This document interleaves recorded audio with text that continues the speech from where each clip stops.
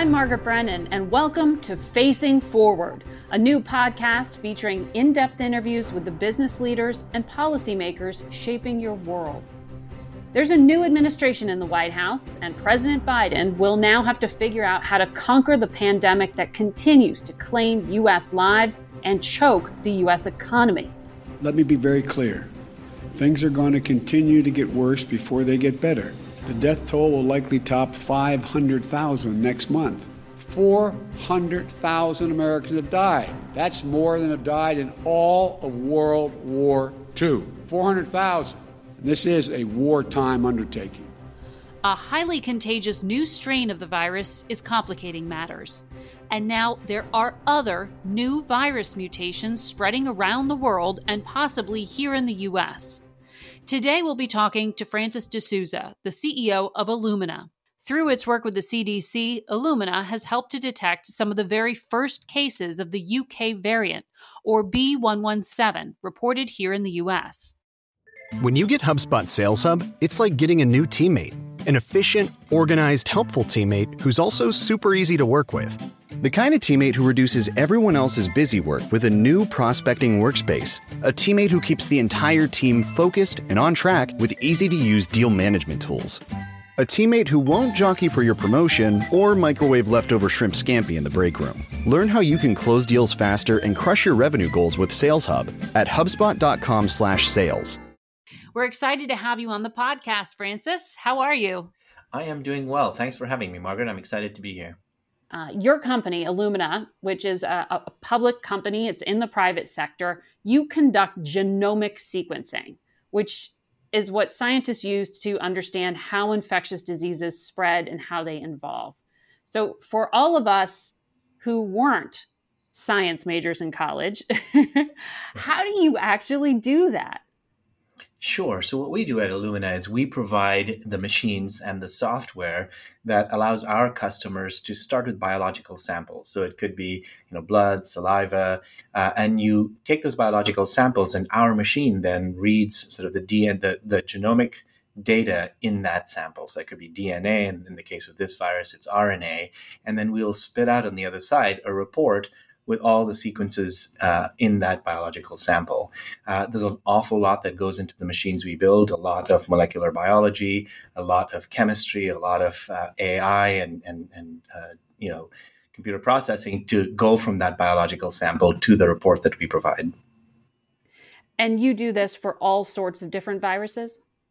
Yeah, we do it for any biological sample. And so, today we serve at Illumina about over 7,000 customers in 130 countries. And our customers include CDCs who are looking for pathogens and trying to identify emerging pathogens. And we were in Wuhan in December 2019, involved when the CDC team there was trying to identify the cause of what was then called this, pneumonia of unknown origin.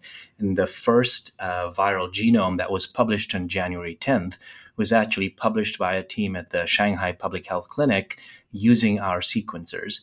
On COVID generally, how many different types of it exist in the world? Do we know?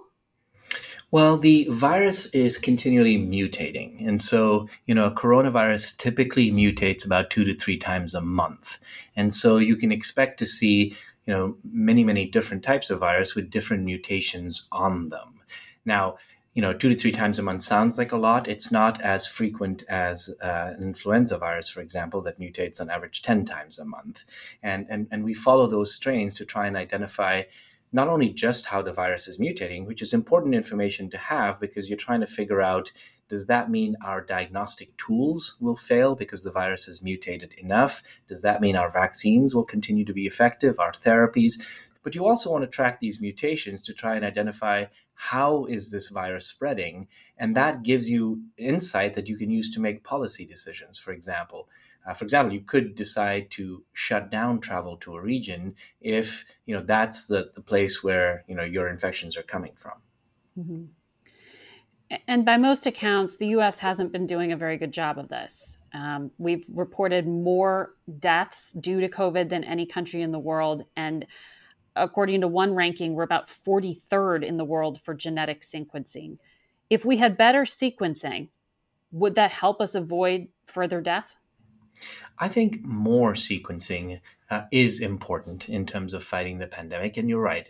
Although, in the US, we are a source of some of the innovations in sequencing, we have lagged behind over 40 countries, as you point out, in terms of just how much we're sequencing. So on average in the US right now, we are sequencing about 0.3% of the positive cases that we're seeing. Now, to get a good understanding of what's happening, you really need to be sequencing about 5% of the positive cases, as well as sampling the negative cases. Now, for comparison, countries like the UK that are leading are closer to sequencing about 10% of all positive cases. Why aren't we doing this already? One of the challenges here in the US is that there hasn't been a coordinating force. There hasn't been a central coordinating force across the nation. And so what's happening is you're seeing pockets of sequencing. And so, different labs, different health systems are making their own decisions about whether to sequence or not. And then some of them are uploading the data that they sequence into the public domain. Now, that's different in other countries. In the UK, for example, because they have a national health system, there is a coordinated effort happening around sequencing. And so that's one of the things I think that we really need here. We need a national initiative around genomic surveillance. We need a coordinating central body around how to manage the flow of samples, and then also the funding associated with those labs actually sequencing, the samples they get. So the Biden administration says it wants to do some of that by investing in both sequencing and surveillance. So how would that work? Does the CDC need to ask private companies like yours to help them do it? There is hope, as you said. If you look at the Biden American Rescue Plan, in it, there are details around increasing funding for surveillance capacity at levels demanded by the crisis. And so there's definitely a thought that we need to increase funding for surveillance. That's one aspect of it, and also create a central group that will coordinate this. And then the central group will also help make sure that the samples from infected patients are getting to the right labs and that the data is being shared in the public domain. If we did more sequencing, could we then do things like say, hey, Montana, shut down your restaurants, but Wyoming, you can stay and continue working. Thus, your economy can continue to grow. Is it that simple?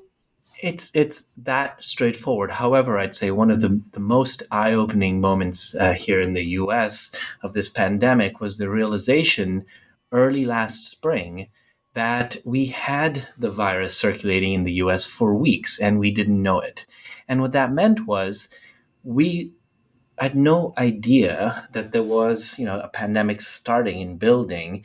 And it created the realization that we do need this genomics-based pathogen surveillance network. We need a network that will tell us if there is another coronavirus circulating, or if we're even under a bioterrorist attack, or if there's emerging antimicrobial resistance anywhere in the world, or if there's another zoonotic transmission, from an animal into the human population, that's spreading uncontrolled. And so there was this moment, this realization that we actually wouldn't even know if we were under attack. So instead of waiting weeks and months before we know we're under attack, it could be hours or days. And that makes a huge amount of difference in terms of being able to control, an outbreak before it becomes a pandemic.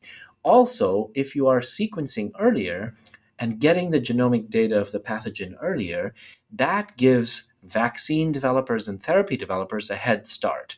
If you talk to companies like, Moderna or BioNTech, they'll tell you that it was the publication of the viral genome on January 10th, 2020, that really kicked them off in terms of developing the vaccine. And so the earlier you catch it, the earlier you get vaccines and therapy. This episode is brought to you in part by Audible, your go-to destination for thrilling audio entertainment. Whether you're looking for a hair-raising experience to enjoy while you're on the move or eager to dive into sinister and shocking tales, Audible has an exclusive collection of thrillers from best-selling authors that will keep you on the edge of your seat, like The Guest List by Lucy Foley. Experience stories like never before, where every chilling detail is brought to life by captivating sound design. Plus, as an Audible member, choose one title a month to make yours forever. And now, new members can try Audible free for 30 days. Just visit audible.com/WonderyPod or text WonderyPod to 500 500. That's audible.com/WonderyPod or text WonderyPod to 500 500.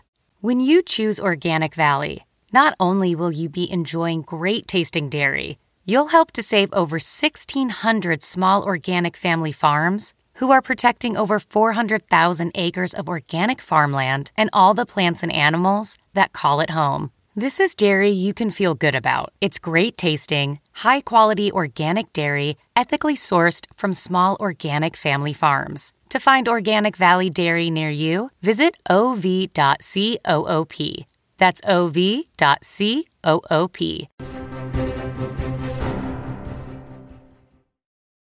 I want to ask you next about the mutations of the virus. Is it B117 or B117? What do you call the UK strain? We call it B117. You call it that. So that's the technical name for what you refer to as the strain that was first detected in the United Kingdom. It's highly contagious, but it's here in America now. The CDC says it's going to be the dominant strain by March. Exactly how much of the virus is here? Do we know? Well, working with our partners like the CDC and Helix, we have now identified 74 cases of B117. That's up from 51 cases that were reported on the 6th of January. We've identified cases now in 7 states. So, Texas, Minnesota, Indiana, in addition to California, Florida, Pennsylvania, and Georgia. And it appears to be on the rise. So last week, B117 infections represented 0.17%, of the total infections we were seeing here in the U.S. And in a week, that's gone from 0.17 to 0.27. Now, we know it's much more transmissible than some of the other strains we're seeing, so we fully expect that it'll start to become a more dominant strain in terms of the infections we're seeing here in the U.S. So the UK found this mutation because they do sequencing. But correct me if I'm wrong, that doesn't mean that's where the virus actually came from, right? That's exactly right. They found it because they have more sequencing and are just looking better than other places. It absolutely doesn't mean that it came from there necessarily. Do we know where it came from, and is answering that question important to how you treat it? At this point, we're not sure where it came from. And, over time, it will be important to sort of track, the spread of this virus. However, at this point, and especially in terms of treating it, it isn't essential to know where it came from. What is essential and is taking place is to understand, with every one of these new strains that we're seeing, whether it'll impact the efficacy of our tools to fight the pandemic, whether it'll affect the efficacy of our diagnostic tools and our vaccines and our therapies. And so you have the manufacturers of the tools and the vaccines and the therapies testing against these strains as they emerge and reporting their results. That's important. And what we know to date is that the UK strain seems to be responsive to our current therapies, but it's this strain out of South Africa that there is early reporting on that indicates it may be resistant to certain treatments. That's B1351, right? Yeah, B1351, exactly. How much of it's here? Do we know? It's early at this point. We have more data, as you said, on B117, and the data there is encouraging that our existing therapies hold up against B117 is the data we're seeing so far. We're getting very early data on 3151, and at this point, it's too early to call whether it escapes. Now, the vaccines are targeting, the spike protein on the virus, and it will take, a lot of mutations for the vaccines to fail, and so we'll have to see, what the results with B1351 are, and at some point there may emerge a strain that the vaccines aren't effective for. Now, the good news is, those vaccines can be updated pretty quickly, but then they'll have to go through the the testing before they get released. We spoke on Face the Nation to the incoming CDC director, who emphasized she wants to focus on sequencing and surveillance. She mentioned the Brazilian strain. She mentioned a strain out of Nigeria. How worried should we be about those? What do we know about them? We're going to continue to find new strains around the world. And the ones that will propagate are going to be the ones that are the most transmissible. And so, this will just continue to emerge. The important thing is to watch the results of the tests that the vaccine developers are doing and some of the therapy developers. And again, it's inevitable. And this may be, days, this could be weeks, this could be months from now or even years from now, but it's inevitable that there will be some strains that do require modifications of the vaccines that we have today.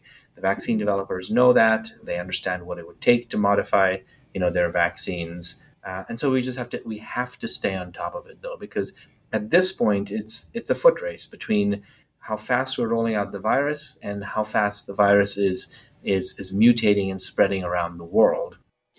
The nominee to be the Treasury Secretary, Janet Yellen, testified this week that the Biden administration is going to try to raise corporate tax rates, but she said they're not going to return them to where they were. So right now they're at 21%, this flat rate. And before President Trump lowered them, they were in a range between 15% to an effective rate of as high as 39%. What would raising the rate above current levels do to your business? It's a complicated question to answer without knowing all the puts and takes. So, for example, we want to see the specifics around not just the headline number of what the corporate tax rate is on average, but also things like how does the proposed tax code work around things like research and development credit, revenue from outside the U.S., for example, or profit. So, there's a lot of details that we'd have to work through to really assess what the implications would be. But the argument against it often is that would hurt your ability to hire, or, any bite taken out of corporate profits comes at a cost ultimately somewhere. The other argument against it from the left is, that corporations should pay their fair share. Do you see this as an argument that's going to dominate the next 4 years? Are you concerned about it? I definitely think it will be a topic of conversation and debate, and as it should be, both in terms of what the fair rate should be, as well as what the uses of those funds are. How are we going to think about investing in America, whether it's on training or education? And so both in terms of sources and uses of funds, I think there should be sort of a very vigorous debate. Candidly, though, I think the more urgent conversations in the near term are going to be around the pandemic and how we get people through the pandemic safely and quickly.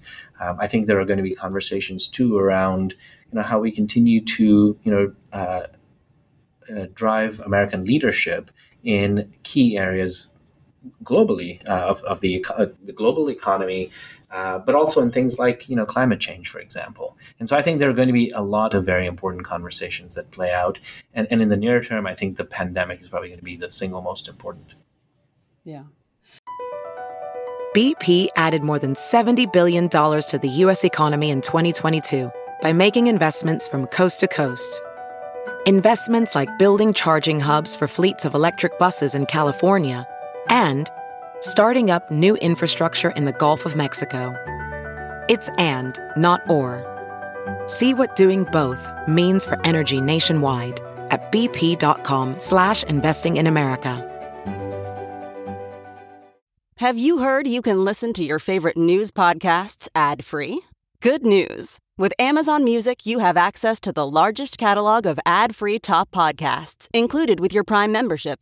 To start listening, download the Amazon Music app for free or go to amazon.com/ad-free news podcasts. That's amazon.com/ad-free news podcasts to catch up on the latest episodes without the ads. On the pandemic front, the Treasury Secretary nominee also testified that having a paid leave and childcare policy in the U.S. would help the jobs crisis that women in particular have felt. Do you agree with that? And what are you doing at your own company on those policies? Yeah, I think there's a lot more we could do to support, flexibility in the workplace, especially in times of need, specifically, in times of illness, or if families have a baby, for example. From our perspective as a company, for this pandemic, what we're doing is, about a third of our employees come into an Illumina workplace to build the machines, that we need to build to support customers that are, whether they're fighting the pandemic or in cancer centers. And so, the work we do is essential for those efforts. And so about a third of our employees do come in. We've done a lot in terms of retooling our workplaces, in terms of social distancing and just lots, cleaning the office, upgrading the ventilation, just a lot we've done in terms of ensuring that our workplaces are safe. And then for 2/3 of our employees, they work from home. And so, we have enabled them to be remote and be productive from home. But should there be a government mandate on some of those specifics? I think in some cases there should be, and again, that's going to be the debate that plays out on how much and for what and for how long. But I do think, we need to look harder at, supporting the people that work. The Trump administration strongly suspected that patient zero came from a research lab in Wuhan. Maybe it was an accident. How important is it to find out the origin of this virus? You called it zoonotic, meaning it went from an animal to a human. What does pinning that down, exactly when it happened, prove or give us? And can you tell something like that from the work that you do? I think over time, it will be important to understand, how this pandemic started. But at this point, it's not the priority. At this point, the priority has to be, understand how the virus is spreading, get the vaccines out as fast as possible, stay on top of strains as they emerge so that we know that our tools will continue to be effective, adjust our tools, if the virus continues to mutate. So right now, my perspective is it's really all hands on deck to get us out of the pandemic. And then once we get out of the pandemic, I think there's very important research we can do to prepare us for the next one, including understanding the origins of this one. But that is not the priority right now. The priority right now is let's get through this pandemic. Do you think we'll ever know? I think I'm hopeful, but there's lots and lots of, the beautiful thing about RNA is, you can start to track histories. You can see mutations and you can go back and see, well, what came from what, and you start to build up these trees. So I'm hopeful. Francis deSouza, thank you for sharing your insights and for your time today. Thank you, Margaret. Thank you for listening to the first episode of Facing Forward.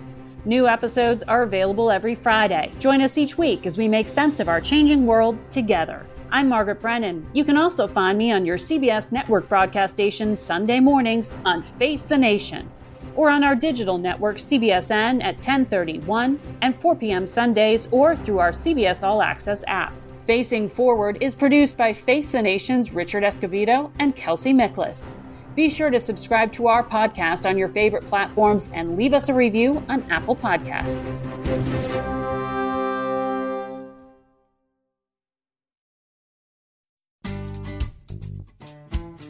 Hey, it's Matt Norlander with the CBS Sports Eye on College Basketball podcast, and it is tournament time, people. So listen to the one podcast that will cover every upset, Cinderella, Bracket Buster, Sleeper. We've got it all covered, every round, reaction shows, all the way up through the championship game in Glendale, Arizona. To find us, search Eye on College Basketball podcast wherever you get your podcasts.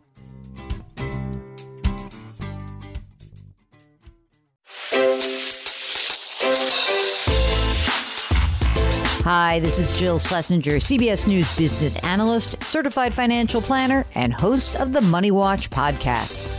This is the show where your money is not scary and it's not boring. It is a show that's all about you. It's your questions that make it possible for me to provide unconventional and entertaining insights on your money, and maybe more importantly, on your life. I'm going to be your financial coach, someone who brings common sense and an insider's perspective on how to manage your money and your emotions. And I promise we are going to have a little bit of fun along the way. Have a question from retirement to career changes to college funding? Just send us an email at askjill@jillonmoney.com. Follow Money Watch wherever you get your podcasts. You can listen ad-free on the Amazon Music or Wondery app.